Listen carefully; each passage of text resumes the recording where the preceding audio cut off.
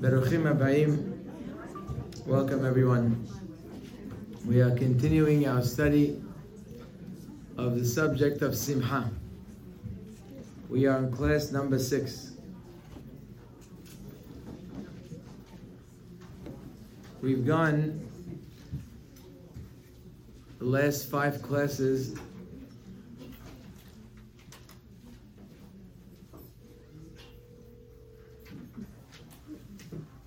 through the different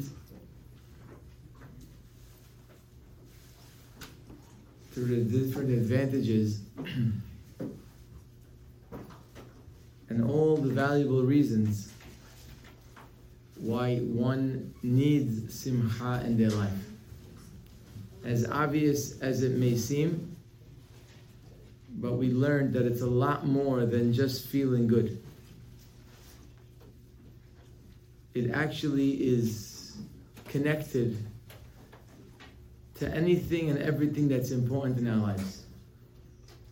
Today we're going to begin to explain how a person is able to achieve this simha in their lives. We're going to start with the words of the Chavot Levavot, who in his famous Hakdama of Shara Behina asks, why is it that although Hashem has showered humanity with such kindness, nobody could say they haven't received and continue to receive endless amount of kindness that they didn't pay for.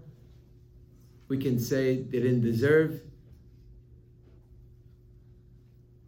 And despite that, this covers all humanity, like the Pasuk says, Tov Adonai Lakol. Everybody's getting good. If we're sitting here, that means we already have good just by being able to come here and sit down and breathe, and many, many more things. So he says, if everybody is receiving so much free good, he says, still we find that people are like blind men or blind women, that they don't recognize them and they don't appreciate the great value of what they have. And he wants to know why this is so. Why is it that people aren't enjoying what Hashem blessed them with and continues to do so? He gives 3 reasons. Reason number 1, he says that people are usually very busy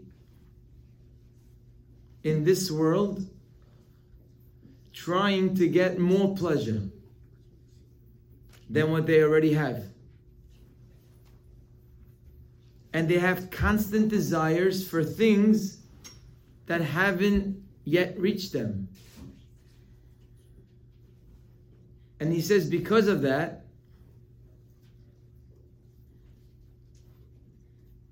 they don't think about and they don't appreciate the things they already have, because their mind is always on to the next thing.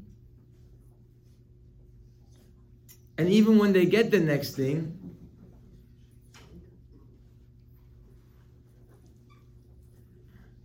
almost immediately, they're thinking about the next thing. And because of that, he says, Me'atot be'enehem. It is small in their eyes. Hatovot harabot. Oh, they know they have a lot of good things, but in their eyes it's quite small. Uktanot etzlam hamatanot gedolot.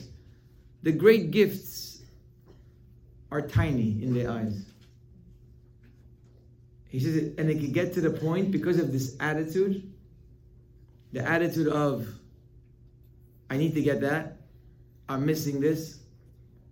He said it can get to a situation where they start looking around, and when other people have what they're looking for, they almost feel like that was taken away from them.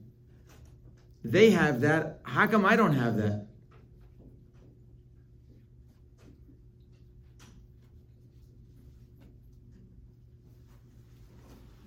In simple English, I think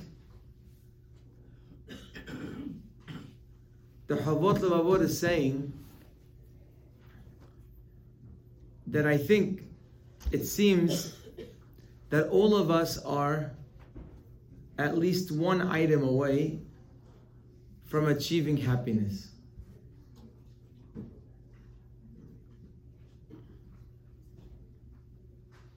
That's the way Hashem made us. That we're always one item away. Maybe two. But there's always that one thing. That if I just had that one, I'm good. If only I could get married, I'm good. That's it. It's just one thing. I don't need more than that. If I just had a child, that's it. I'm good. If I just got this deal, if I just got this job, if I only got into this school, if I could only take care of this issue that I have in my leg, I'm done, I'm good. If only my son would be healthier. That's all I need. I don't need anything else.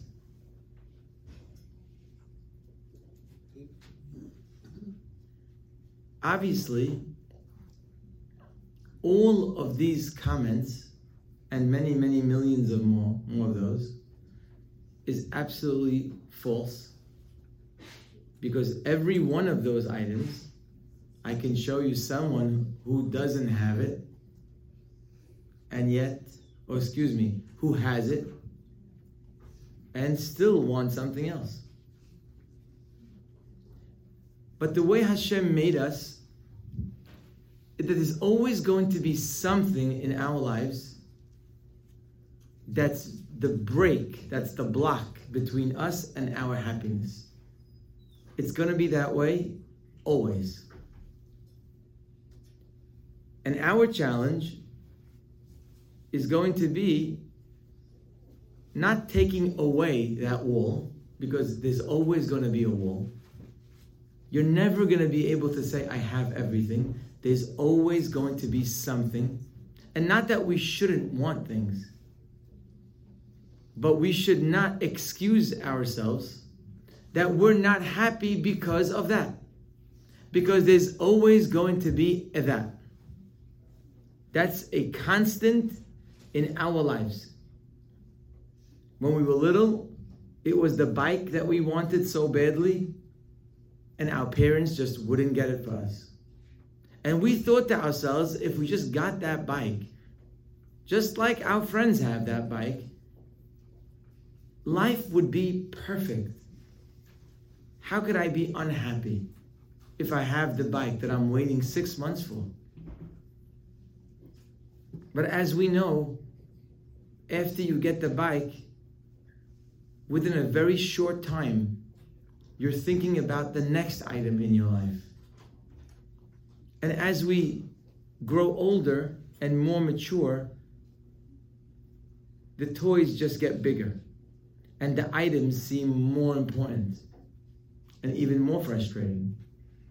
Whether it's the car that we need to have or the better car that we're looking for. I mean, how can a 15 or 16-year-old be unhappy if they could actually drive? That's what they think. A 16-year-old says, if I could drive, if I had my own car, I can never have an unhappy moment in my life. It's going to be perfect until they get the car and realize that, you know what? I think I need a nicer car. That's probably what it is, because that one didn't do it. I think if I got a better car, then I can get it. And things just continue. Like I said, the toys get bigger, more expensive, and sometimes things that are much more real can start to take over our minds. Like our children, like our future. But for sure, we should always remember, there's always going to be something.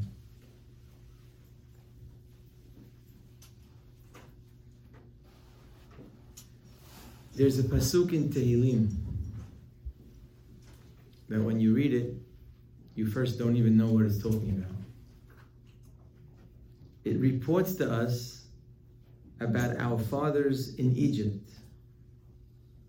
The pasuk is introduced by saying, Avotenu b'Mitzrayim, our fathers in Egypt, lo hiskilu nifleotecha, they did not properly understand your wonders. Lo zacheru et rov hasadecha, which means they didn't properly remember the kindness that you did for them. What did they do wrong? What example does the pasuk in Tehillim want to give us about such an attitude where you totally ignore, you don't recall, you forget the abundant kindness that Hashem gave you? Where is that? So the pasuk says, Vayamru al Yam. They rebelled against God by the Yam Suf. And the pasuk continues, Be Yam Suf. In Yam Suf. So again, let's read the pasuk together. Vayamru, and they rebelled. Al Yam, by the Yam. Be Yam Suf. In the Yam Suf. The Midrash says, Mahu shene pe'amim. Usually you would say, Vayamru al Yam Suf. Finish. What does it mean? They rebelled by the Yam in Yam Suf. Says the Midrash, why twice? Ela al Hayam himru. Says the Midrash. There were two rebellions by Yam Suf. What was the first one? Shelo hayu rotzim lered. They were standing by the Yam Suf. Moshe Rabbeinu says, go. Jump. No one wants to go. Everyone's inviting the other person. They should go first. Until Shevet Yehuda jumped in. That's what we say in the Hallel. Betzet Yisrael mi Mitzrayim. Bet Yaakov me'am lo'ez. When Am Yisrael left Egypt. Hayeta Yehuda lekocho. Yehuda did something that raised the value of his Shevet. He became Shevet Yehuda, which is the future of David HaMelech, and the future will be Mashiach. Because only they were willing to jump in. That was considered a rebellion. Ubei Yam Suf minayin shehimru. Says the Midrash, and what did they do in the Yam Suf? What rebellion happened while they were experiencing the greatest miracle, perhaps, of the history of the world? Could you imagine the Atlantic Ocean opens up lanes and people are walking through the lanes while the water is standing up on the sides? You're experiencing perhaps the greatest moment in history. You can't believe what's going on around you. Don't forget, you have Para'ot behind you, chasing you. You have nowhere to go. And just then, this miracle happens.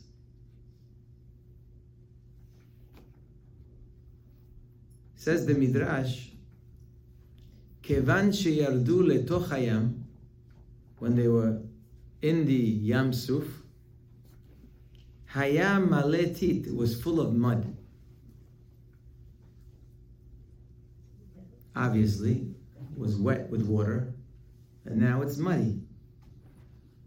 Vehaya omer Reuven leShimon. Two Jews were telling each other. Reuven would tell Shimon. He says, "Bemitzrayim betit." You know what? We came from the mud. In Egypt, what were we doing? All day in mud. Finally, they took us out of Egypt. They took us out from the mud. Ubayam tit. We're back to the mud. Bemitzrayim behemar ubelvanim. When we were in Egypt, clay, bricks, ubayam hemar. We're back to the same clay. That's what it means. Vayamru al yam. They rebelled by the Yam Suf. They didn't want to jump in. That much we could understand. Someone tells you to jump into the Atlantic Ocean, you and your children, you never heard of Yam Suf before splitting. I think we could understand that. But the second one is very shocking. Bei Yam Suf. Imagine you're walking through the Yam Suf. Your life was just saved. You can't believe what you're watching on the right and the left. And yet, you turn around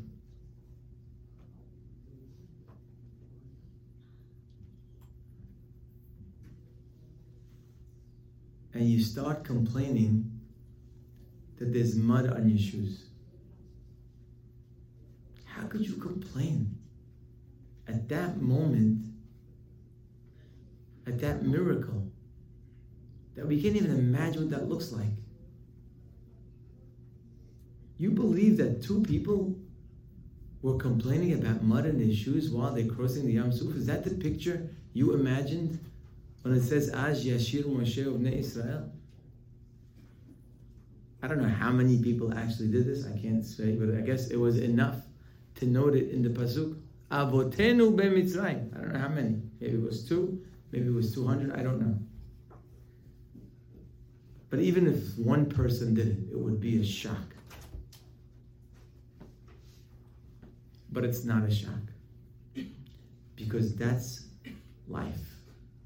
That no matter what's going on in your life, no matter what you have, no matter what miracles you're experiencing, there's always going to be something that you're missing. I ask you a question. Couldn't Hashem get rid of the mud? Why does there have to be mud in the Yam Suf?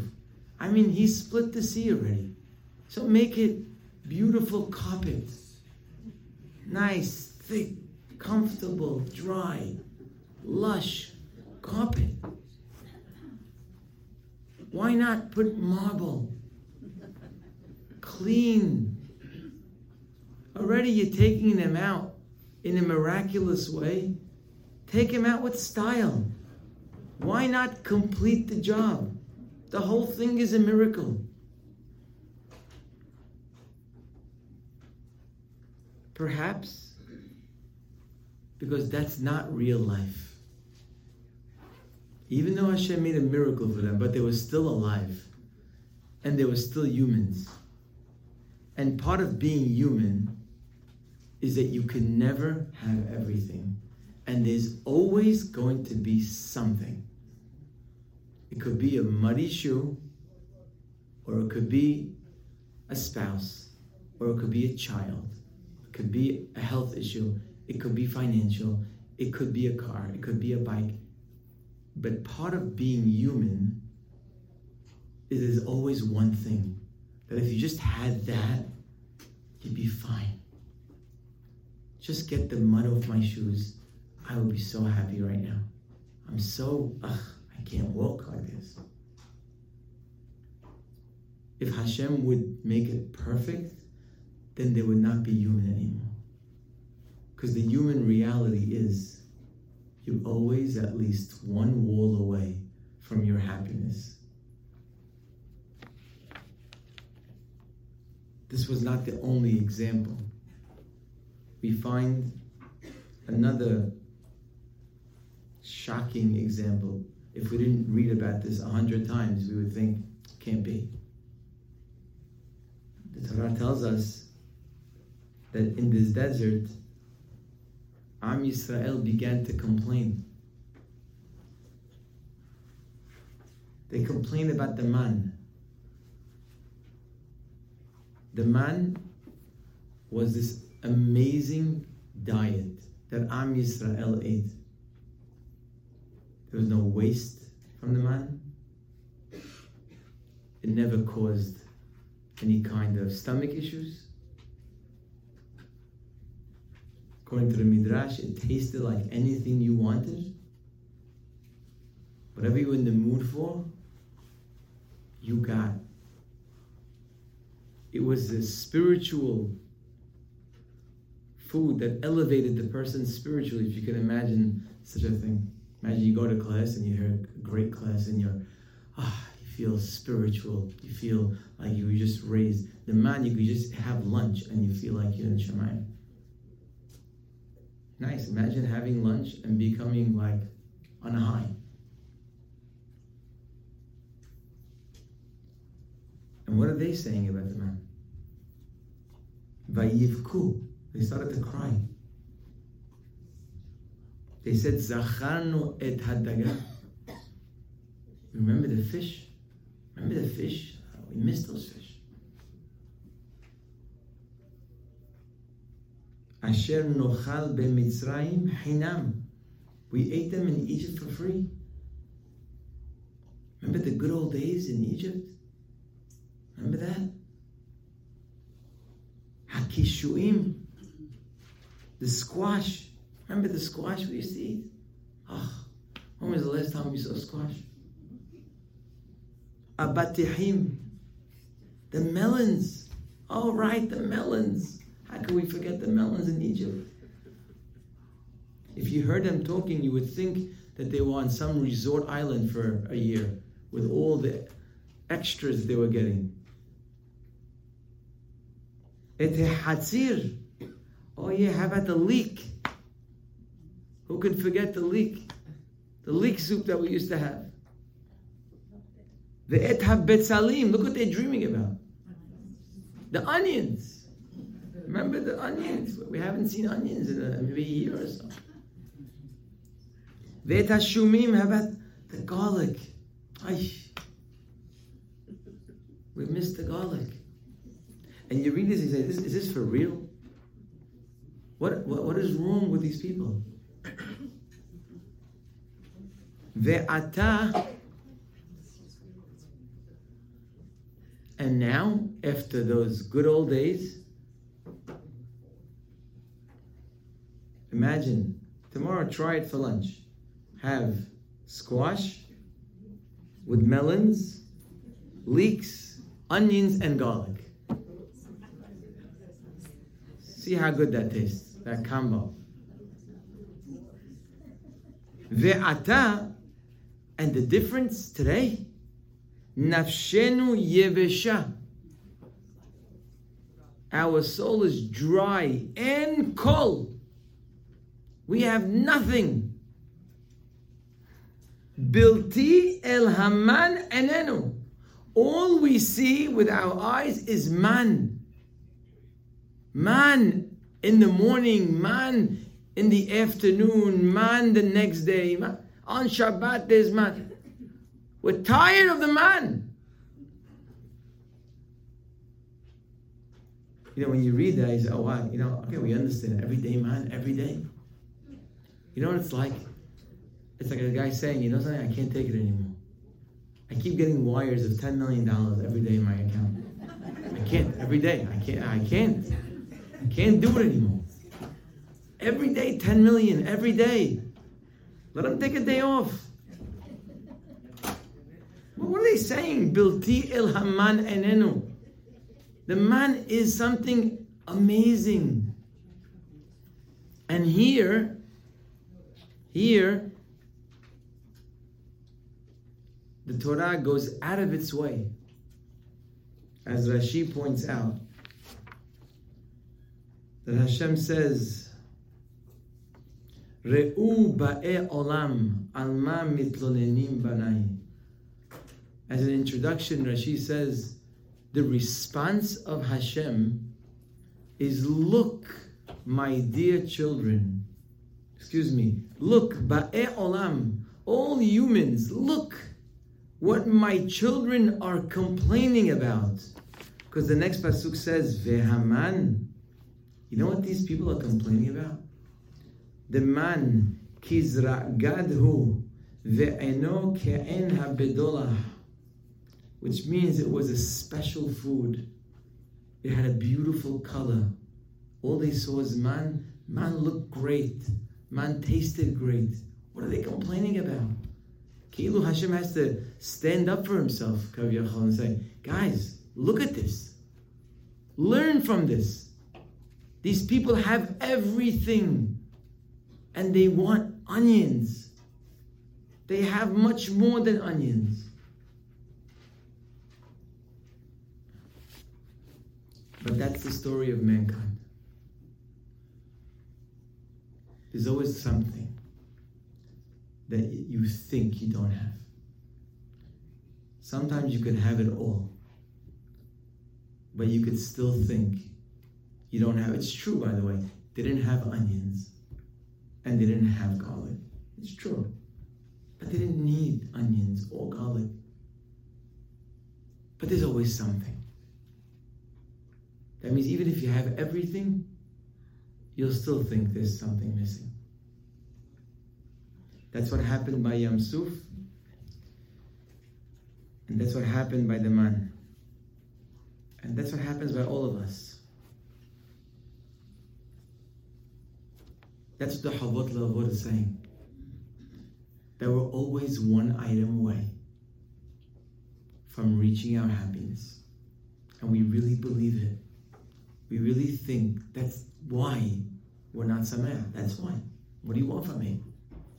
How can I be Sameach if I'm missing this? How? But that's not an excuse. And it's not a reason. And it's a hopeless road because there's always something. I once attended a very powerful lecture that if I'm reporting it today to you, it means I still remember it from very, very many years ago. And the person speaking asked all of us to take out a piece of paper and to make two columns, one on the right and one on the left. On the right column, we're going to write down all of the things that we have. Well, it's not going to be enough on one page, but as much as we can.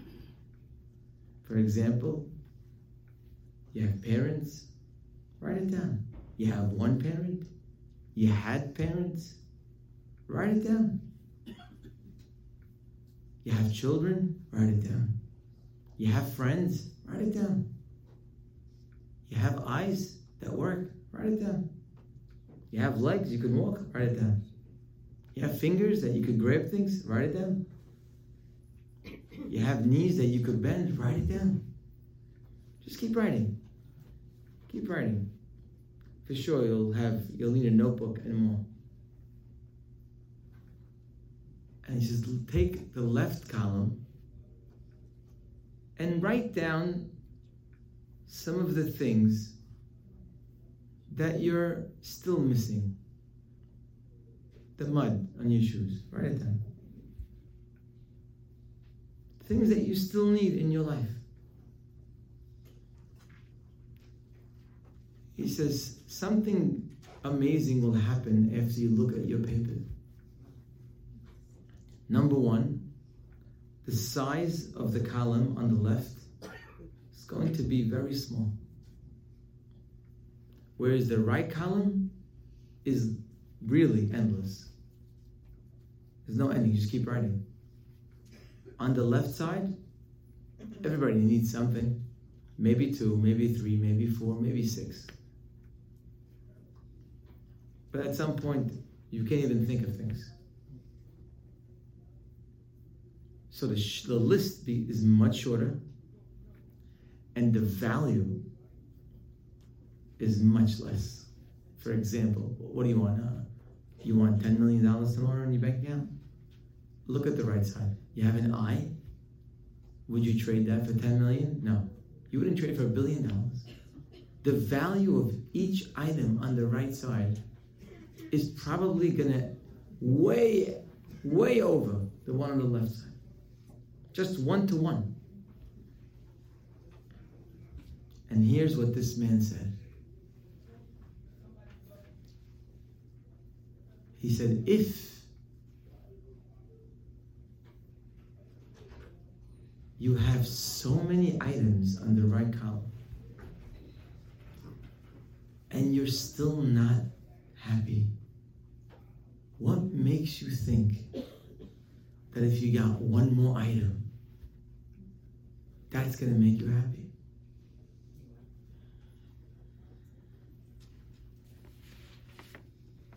That was a very powerful message.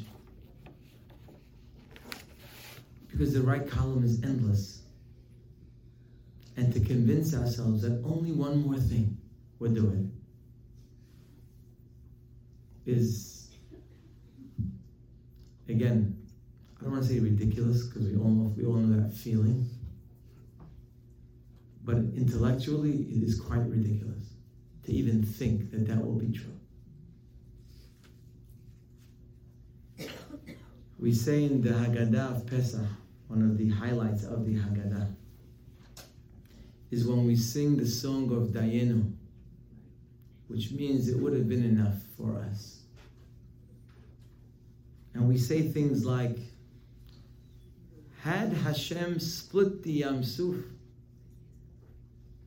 but He didn't actually take us through it, Dayenu, it would have been enough for us. Had Hashem took us and brought us close to Har Sinai with all that experience, Velo natan lanu et haTorah, but He didn't give us the Torah, Dayenu, it would have been enough for us. And every time you read this, you say, what? If Hashem split the Yam Suf and didn't take us through the Yam Suf, that would have been enough? How would that be enough? What would that accomplish? He brought us to Har Sinai but didn't give us the Torah. How could that be enough? What are we saying? I mean, it's enough. It's not enough. Why are we saying that? The answer is that this Dayenu song is really trying to teach us a certain attitude in life. That you must take each item in your life and realize just how special it is. We're not saying Dayenu as if to say it would have been fine. We're not saying that. We're saying it's enough for us to stop and be grateful and happy about it. We're not saying it's enough not to get the Torah, but we're saying that if we just got to Har Sinai and witnessed some of the great things that happened there, it would be enough for us to be sameach and happy and grateful and to be thankful. Because if you don't know how to say Dayenu, so you'll always have, you say, oh, it's up. You know, I once sat with a kid who was very upset with his parents. Very.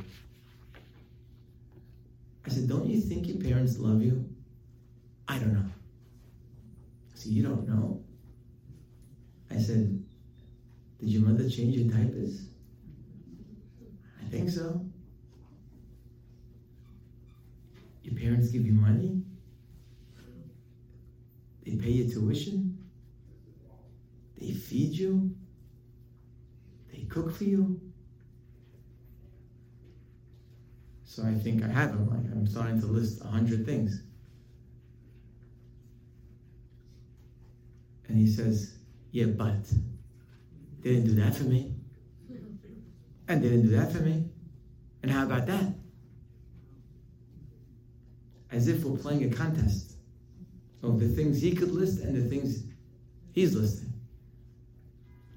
That is the opposite of Dayenu.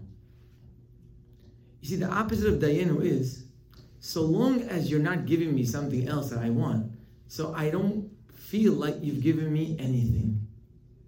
Because to me, if you don't give me the thing I need now, I can't even appreciate or thank everything else, because right now I'm not happy because of what you're not giving me. It just somehow overshadows and puts a cloud on everything. Dayenu is the ability that even though someone didn't give you something, but you don't forget what they did give you. And that's something that all of us really have to work on. That's what the Havot is saying. The Havot is saying, because we're always on to the next thing, somehow the rest becomes this dark cloud of nothingness. All of my parents, what they did for me, right now it's not worth anything, because there's this thing they don't want to give me. There's this thing that they're making me suffer. I need it and they won't do it for me. I can't deal with it. What about the rest of the things?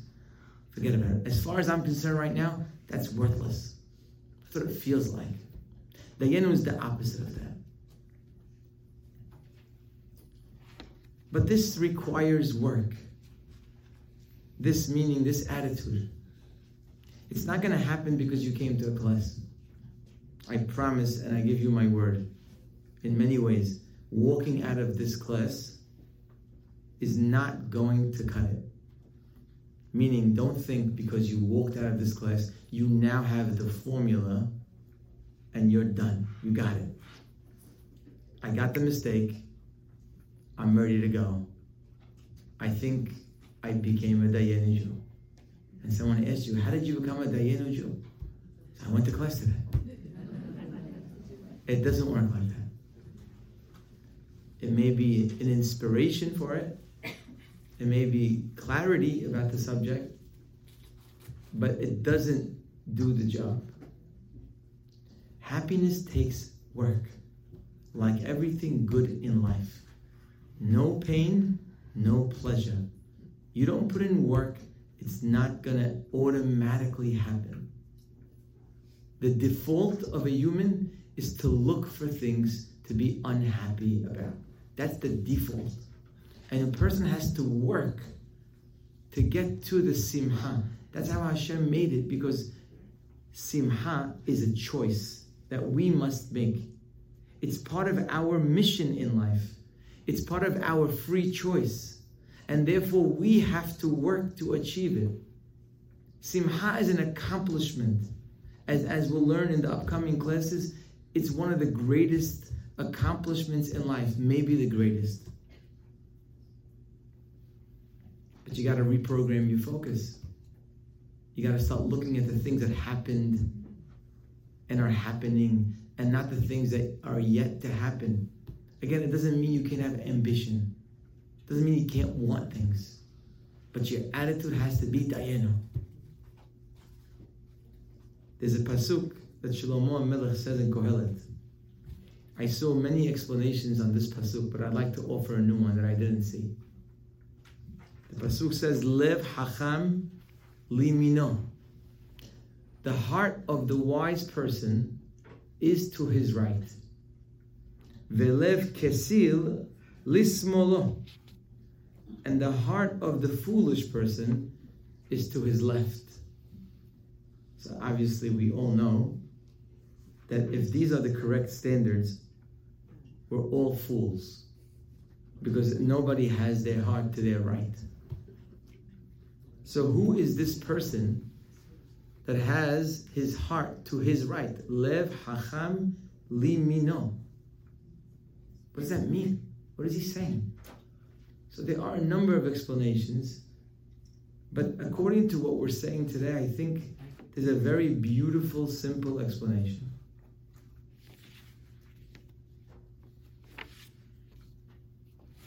In Hebrew, we write from right to left. And on the right side are the things that already happened to us. The things that we write about that already took place. That's the right column. And the upcoming pages are to the left, because they still didn't happen. Lev Hacham Limino. The heart and the focus of a wise person is to the right. To look at all the right column items. Lev Kesil, the foolish person, is always looking to the left. To the things that didn't yet happen. Things that he's still waiting for to bring him his happiness.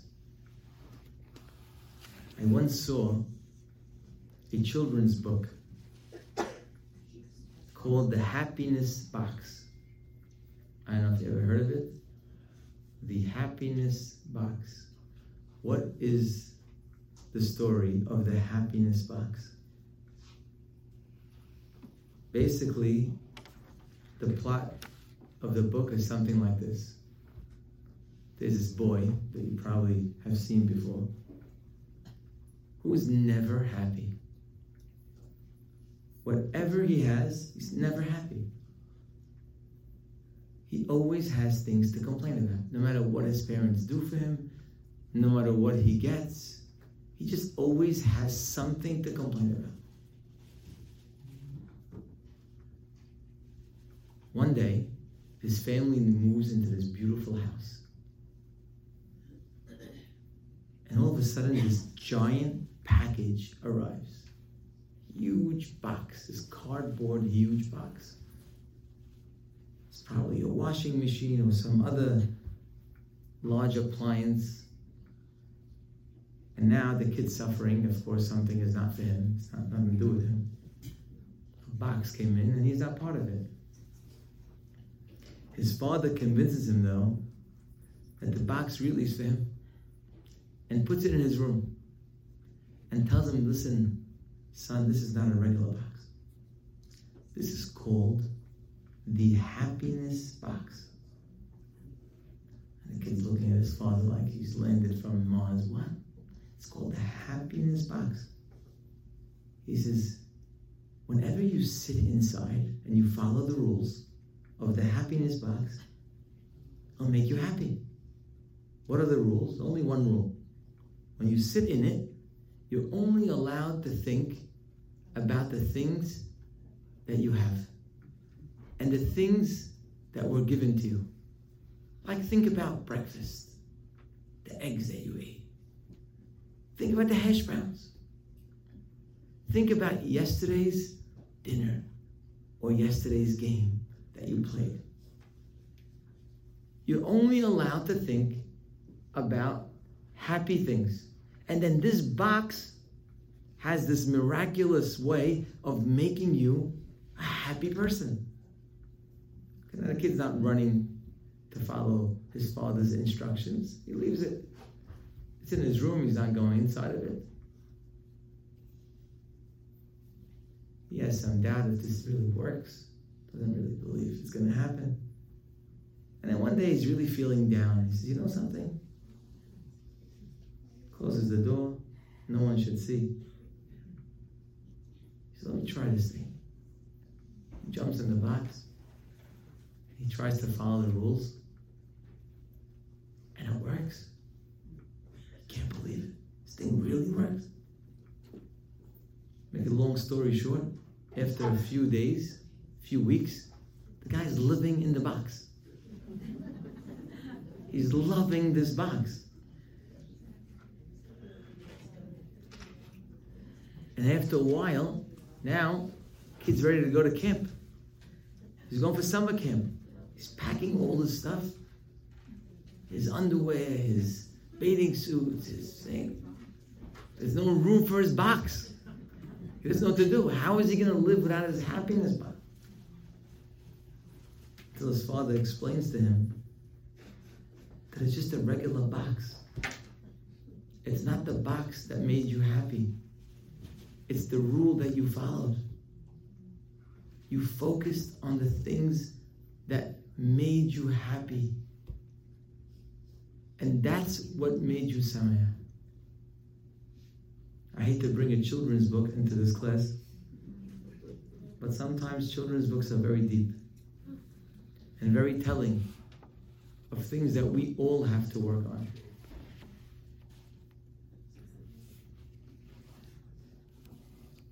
I heard this from a great person, and I've used it myself many times, so I could quote myself as well.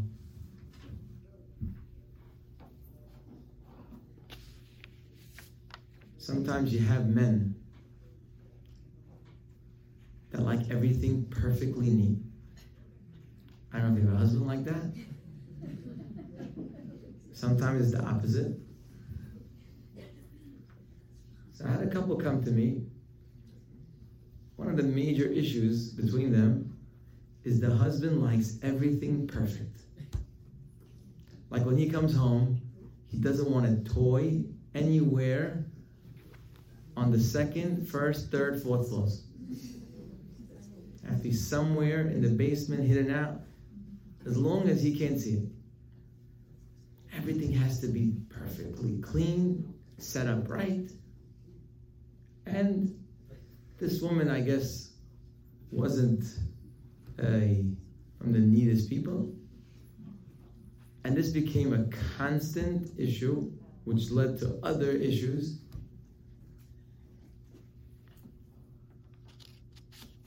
So I quote the Rosh Yeshiva that I heard this from,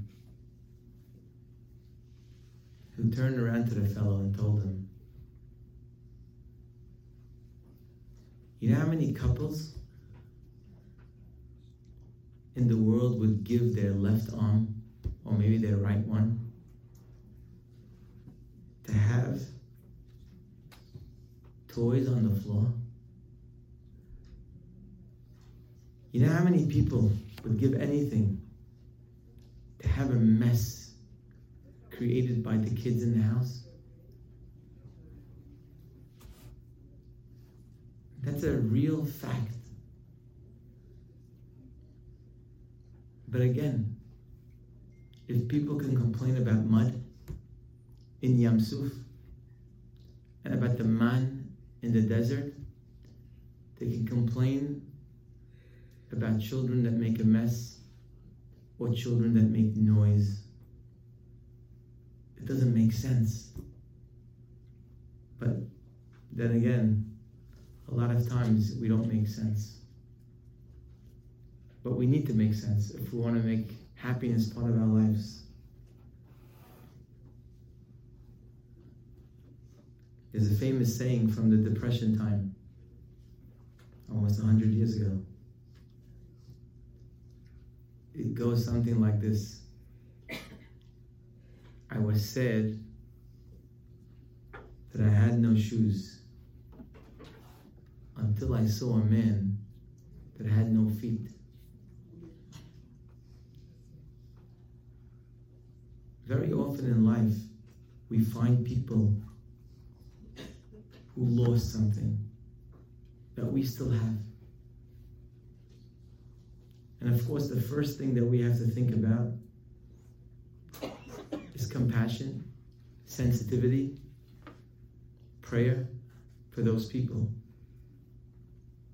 But we shouldn't forget to walk away reminding ourselves of just how lucky we are. That we still have that kidney, and we still have that arm, and we still breathe normally, and we still have a child, and we still have, and we still have. We can't forget that. In fact, part of the reasons that we're shown things in other people is to remind ourselves of what we still have. Of course, when we're missing something, it feels like everything. But we must refocus. Because the reality is that no matter what it is that we're missing, Happiness is right there in the box. It's right there in our brains. Of course, one of the reasons why we always feel that the one thing that's missing is everything is because we feel entitled. We feel like, we're supposed to have everything perfect in life. We're supposed to have parents who love us and house us and feed us and give us everything that we can imagine. We're supposed to have health. We're supposed to get married exactly when we're supposed to get married, when we want. We're supposed to have children right away, and many of them. And they should be healthy too. And we're supposed to have parnasa, a lot of it. And we're supposed to have everything that we want. To the point that when something doesn't go exactly as we thought it should, we ask, why me? One person once asked me about something that went on in his life, and he kept saying, why me? Why me? And I told him, I want to ask you a question. For the last 35 years of your life, all you've been getting is beracha. Did you ever ask, why me? Did you ever stop and say, why me? Now you woke up and you're asking, why me? The reason is that we have this nature about us that we feel that it's coming to us. Why would I be happy about something that's really mine? If you gave me something that's mine, I didn't get anything. What did I get? I get something I'm supposed to get. And when I don't get things, the opposite, I feel like they're taking something away from me. We must remember in our road to Simha and the road to appreciating what we have, that we don't deserve anything. We're not entitled to anything. Zero. God doesn't have to make us. He didn't have to make us. He didn't have to give us anything. From the smallest to the biggest advantage, nothing. I once mentioned this story to you. Obviously, it's a mashal. Person goes out in the street and he sees this line of thousands of people waiting. He's wondering, what are they doing? He asked somebody online, what's this line all about? Why is everyone waiting? He says, there's a guy in the front. Anyone who comes to shake his hand, he gives him a check. $100 million. 100 million. Sure? I'm telling you. Everyone, go shake his hand. 100 million. Now, this guy hasn't seen $1 in his life. Poor man. Guess what he does? He waits online. He's waiting hours, he's waiting. And he keeps looking. Each guy that shakes the guy's hand walks away with a certified check. $100 million. Can't believe already he's spending the money. He's calling his travel agent, he's calling the realtor. He already spent 95 million of it.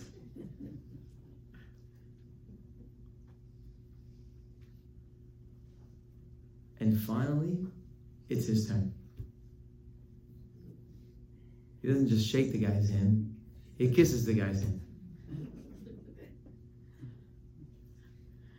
The guy writes him a check, $10 million. Walks away, looks at the check. He can't believe it. He is distraught. He doesn't know what to do with himself. He's so mad. He's so angry. And the next guy, by the way, after he looks, 100 million. Now the guy's 100 million. Comes home, mad. His wife sees him. Never saw him so angry before in her life. The guy's been fired 100 times. He was never this angry. What happened? You know how men, nothing. What? I mean nothing. What happened? Nothing. Something happened. Tell me. Nothing happened. Here, you want? Boom. Throws the check on the floor. Who knows? Maybe she thought he threw him to prison. What's in the paper? She opens the paper. $10 million. She's not understanding. Why are you upset? You guys got $10 million.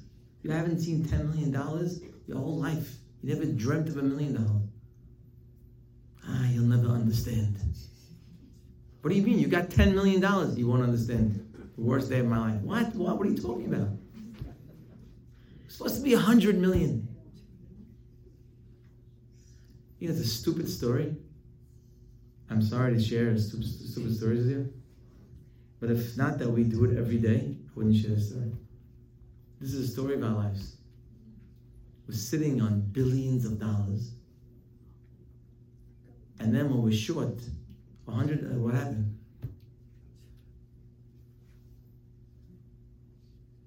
Hashem owes us nothing. We know we didn't make ourselves. We didn't make anything in our body. It's all a gift. Worth endless amount. There's no price. Gotta focus on the right side, the right column. And when you realize that you're not entitled to anything, it'll make it easier to focus on all the things that we have.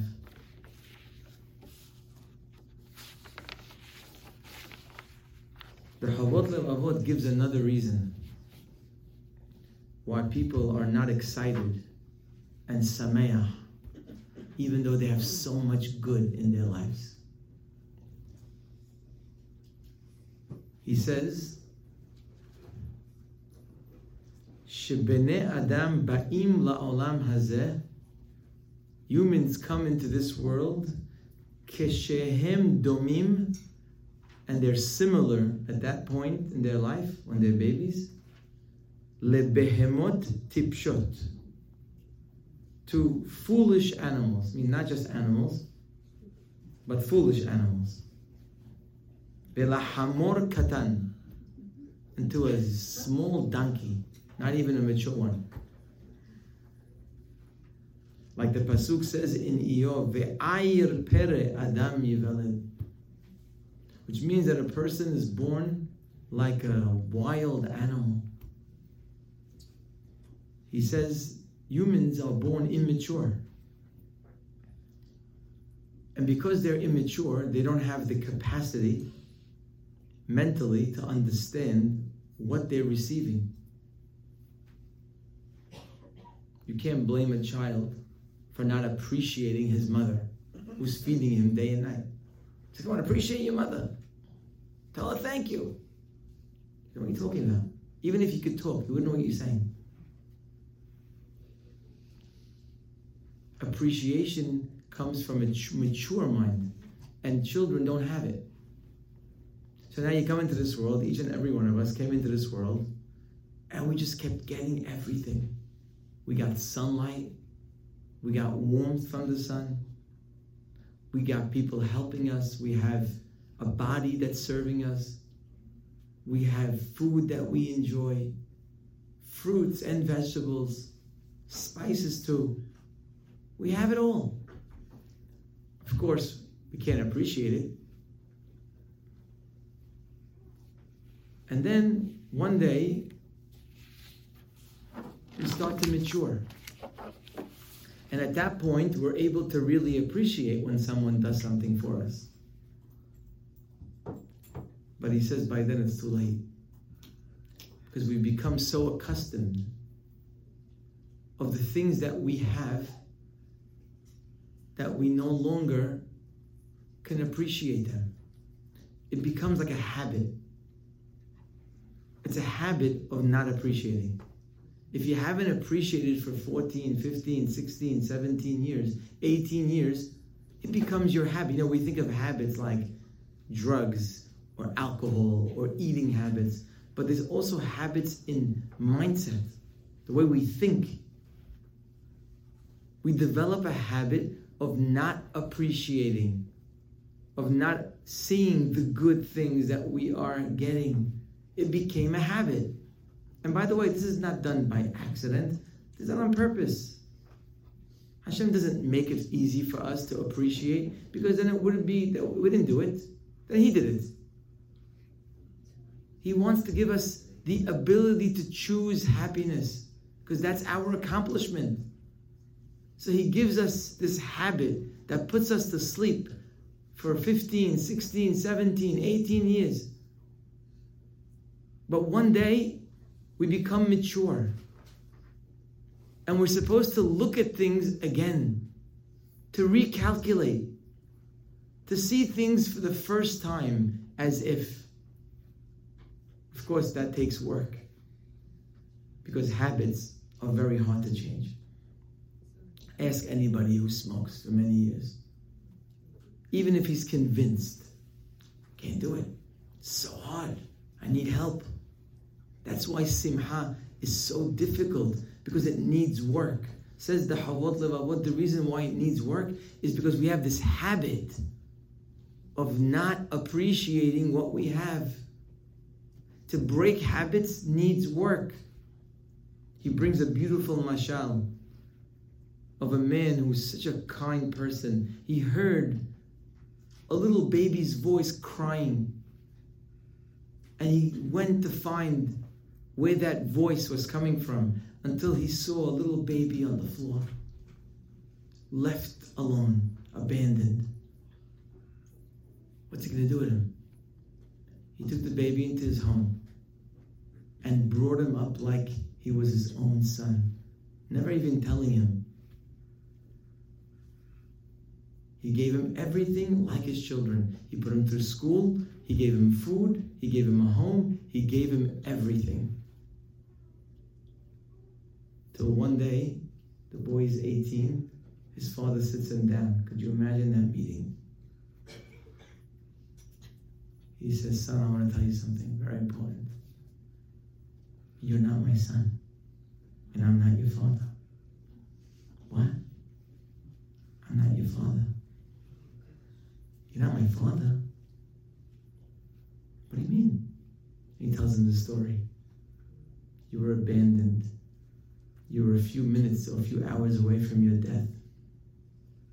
And I took you in. I treat you like my son. Says the Havot Levavot, that same man, that same day goes out and he hears somebody, a man crying, help, help! And he goes to seize, and he sees that people are about to kill him because he owes them money. So he gets involved, he negotiates, and he rescues the man, brings him to his house, gives him a bowl of soup. Says the Havot Levavot, could you compare the kindness for the child of 18 years, for the kindness to this man? This man, he spent an hour. That man, he spent 18 years. He gave him so much. Clearly, the kindness done for the young boy was so much more than the older person. But he says probably the older person will appreciate it more, because the older person saw felt the kindness when they were mature. He understood where he was about to go and who rescued him. He feels it. Whereas the child, even though he just learned about this man's kindness, but because he was so used to it for so many years, it's hard for him to appreciate it the same, even though he got so much more. He's more like that child. But again, that's our mission, our goal. We have to jump that hurdle. We must break our habit. And that's what we say every morning. Every morning, when we make Birkot HaShahar, we ask, or we say to Hashem, we praise Hashem, we thank Hashem that He gave wisdom into the world. Hashem didn't make us like rocks and like animals. We have chokhmah, we have wisdom.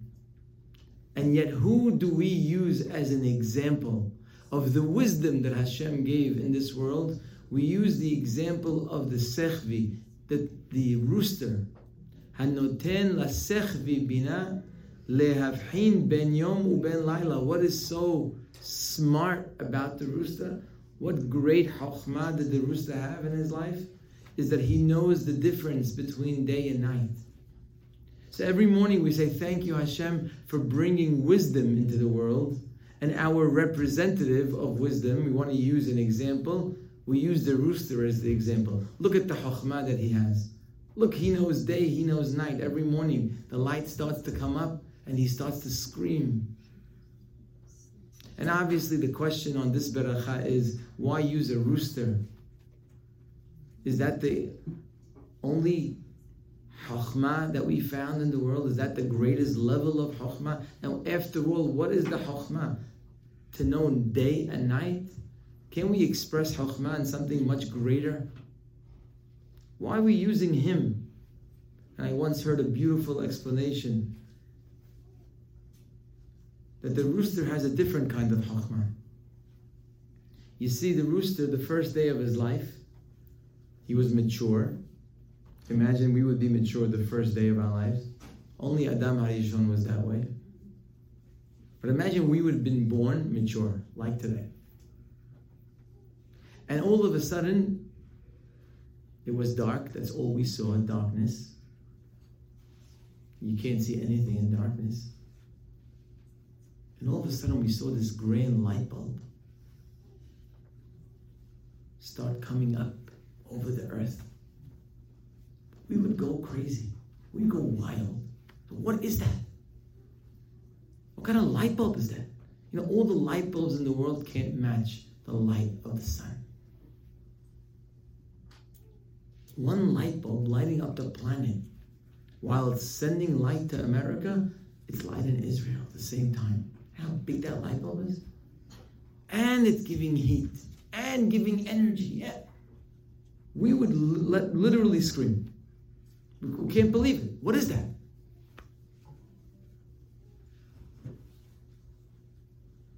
Well, guess what? The rooster, the first day of his life, does that. He goes nuts. He starts screaming. The second day of his life, he does it again. And the third day of his life, he does it again. You know, me and you, by the third, fourth day, we're like, okay. You know, been there, done that. Good, I got it. Okay, the sun, no big deal. But the rooster has the chokhmah to understand that when things happen more often, it's not a reason to be less thankful. If something happens to you more, that means there's more reason to be happy. There's more reason to be excited. And for the rest of his life, this rooster, every day, he sees the sun again as if he found it for the first time. That is a chokhmah that many of us are lacking, and we need it if we want to find Simha in our lives. We can't look at life through the lens of a 2-year-old. We do that so often. You know, many people, when they pray today, they pray like they're in kindergarten. They open the book and they read words the same way they were taught. They don't understand the word. They don't know what they're doing. And they're not even bothered by it. It doesn't bother them. But you're reading something. Why? What does it mean? What are you saying? Learn. At least ask. How come they don't even ask? You have people spending 2 hours a day on tefillah, and to their credit, they don't know what they're saying. They sit 2 hours reading. You take a Baal Teshuvah that never prayed in his life and put a siddur in front of him and say, start reading. After 5 minutes, I don't think he'll go 5 minutes. He'll stop you and say, what is this? What am I doing? Why am I reading? Could you explain to me? What did I just stand up for? Why did I go into my eyes? Why? What did I just do? Explain to me. What am I doing? How come a man could go 75 years, every day, religiously, pray 2 hours a day in shul, and never even ask the question? He never even asked the question. Answer is that we get to pray like we prayed when we were 5. Habit. And we pray the same way. That's it. We don't ask questions. We can't find simha with that attitude. The sechvi is that representative of chokhmah that no matter how many times it happens, it's as special as it happened the first time. How does a person break the habit of not appreciating things? We learn from Rahel Imenu. Actually, this week's parasha, such a powerful message. Rahel Imenu, Alei Shalom, when she had a child, for the first time, Vatahar vateled ben, Vatomer, and she said, Asaf Elohim et herpati. Hashem has gathered in, meaning taken away, my disgrace. Finally, my disgrace is gone. What disgrace is she referring to? That the child that she has now taken away from her. So simply, you would say, it's the disgrace of not having a child. She goes to the park, other children are playing, her friends' children, she has no children. It can be very difficult. Herpati, now I have a child, Baruch Hashem. I can walk around with a child in my hand. But then Rashi brings a midrash that's so hard to understand. The midrash says, you know which disgrace she was referring to? Says Rashi, Kol zman she'en la'isha ben. When a woman doesn't have a child, en la bemi litlot sirchona. She has no one to blame when something goes wrong in the house. When she messes up, there's no one to blame. Mishiyesh la ben, but if she has a child in the house, tola bo, she blames it on him. Before a child is born, someone broke something in the house, it's only her. But now, mishibat shiber kelize, who broke this cup? Who ate my snacks? Before, it was only her. But now she could say, it's your son. Your son that I was taking care of. You know why this happened? I'm exhausted all day working with your son. So she has a way to excuse herself. She says, Baruch Hashem, I have a child. My husband now can't blame me for everything. I have someone to blame. Thank God. And of course, the obvious question is this for real? Is that why she told Yaakov that if I don't get a child, have ali banim ve'im ayin meta anochi. I might as well be dead. That's why she wanted a child. Rahel Imenu is dreaming of a child because she feels she needs someone to blame in her house. That makes sense. So what's the Midrash saying? What is she saying? One of the explanations is that Rahel Imenu had many things to thank Hashem for when she got this child. Many things, like every woman. But she didn't allow the many things to overshadow even the smallest benefit. This too was a benefit. Even though you had much more, but this also is a benefit. Which Rahel Imenu is teaching us that if you want to appreciate the things, you have to look into details. Don't just say, Marabu ma'asecha Hashem. Hashem, thank you. A general thank you for everything. I really appreciate it. Modima nahnu lach. Thank you. That's over. There's too much to thank you for. There's not enough words. I don't know what to say. Thank you, thank you, thank you. You're making a mistake. Because if you want to break the habit, generalizing isn't going to cut it.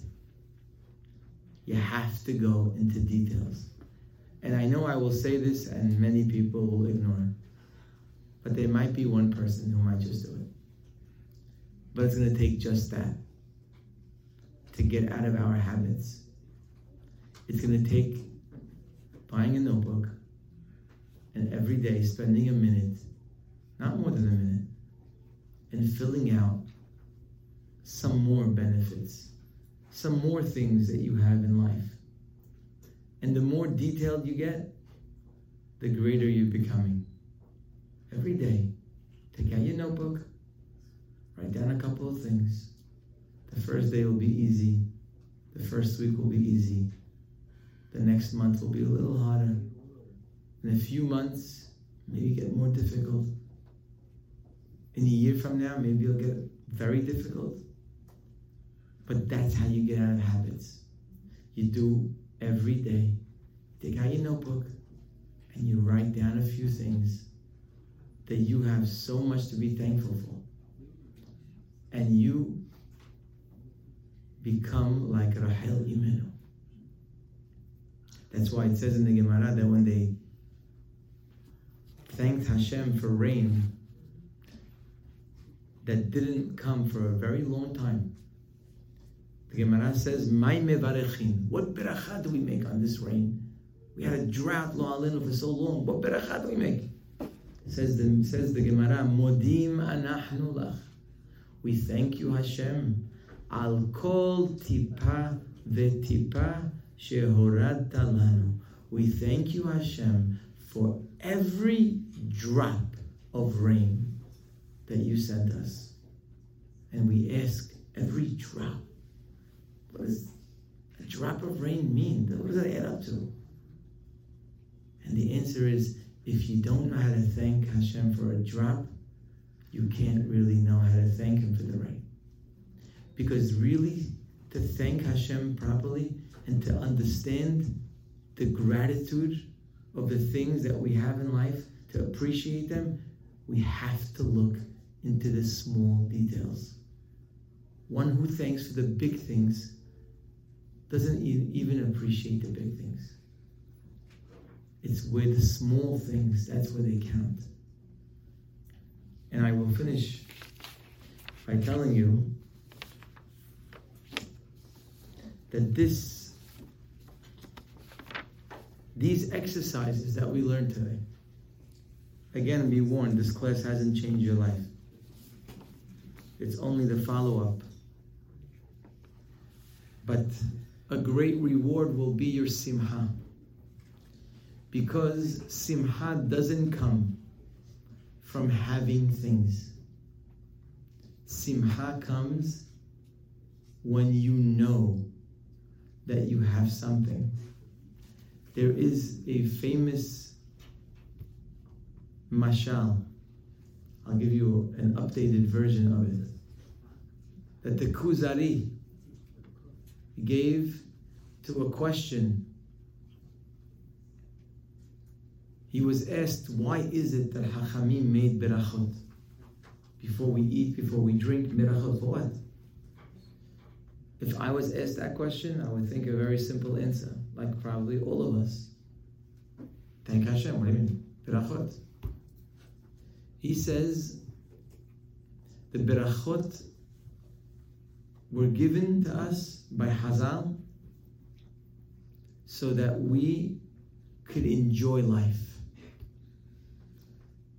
He brings a mashal. Imagine a person who, his friends, he has many friends, they got together and they decided for his 25th birthday, they're going to give him a night of his life. His best foods, his best drinks, his best entertainment, his best everything. Top of the line evening. All the things he waits for. One night. And they're planning and planning, of course, it's a surprise. Comes the day of his birthday, they pick him up. They got this big limo waiting. They knock on the door. He opens the door. And there he is. Stone drunk. Guy's drunk. Guy can't even walk straight. But everything's booked already. Paid for. There's no turning back. They carry him in the car and let the night begin. And beginning to end, what a night. They drop him back home. The next day they're waiting for his call. You know, you do something nice for somebody like that. You want to hear back from them? Thank you, wow, amazing. No call. Not in the morning, not in the afternoon, 3 o'clock, 4 o'clock, 5 p.m., nothing. God didn't even call. He didn't call any of them. They're getting a little upset. They decide, you know what? We're all going to go together. They knock on his door. Say, hey, nice to see you guys. Long time. Long time. They ask him, you have something to say to us? No? You have anything to say to us? Something? No. You're kidding, right? Last night. What was last night? You're kidding me, right? Okay. They had it all on video. They opened up the big screen, sit down. They started playing the night. One thing after the other. And this guy is sitting there, and every time something good happens to him on the video, he starts crying. The whole night he's crying. They told him, why are you crying? All night you're crying. He says, you don't understand. My whole life, I'm waiting for these things. My whole life, I'm waiting to eat like this, to drink like this, to be around these people, to hear this music. Finally, it happens to me, and I'm not around to enjoy it. I'm drunk. Says the Kuzari that this is how we are in life. We walk around drunk, not thinking. So we have so many things, but because we're not thinking about it, we can't enjoy it. Having billions of dollars doesn't make you happy, only if you know about it. Imagine you have in your basement billions of dollars right now. Start digging, it might be there. But guess what? If it's there and you don't know about it, you can't enjoy it. Enjoying things, you have to know about it. You can have everything in your life that can make you happy, but you're drunk. Says the Kuzari. That's why Chamim say, wait, before you drink something, wait, hold on. Stop. Baruch Atah. Say, Shirakol Niyah. Wow. You're not a behemah. Don't just take it inside. Don't inhale the food. Stop and think what you have so you can enjoy it.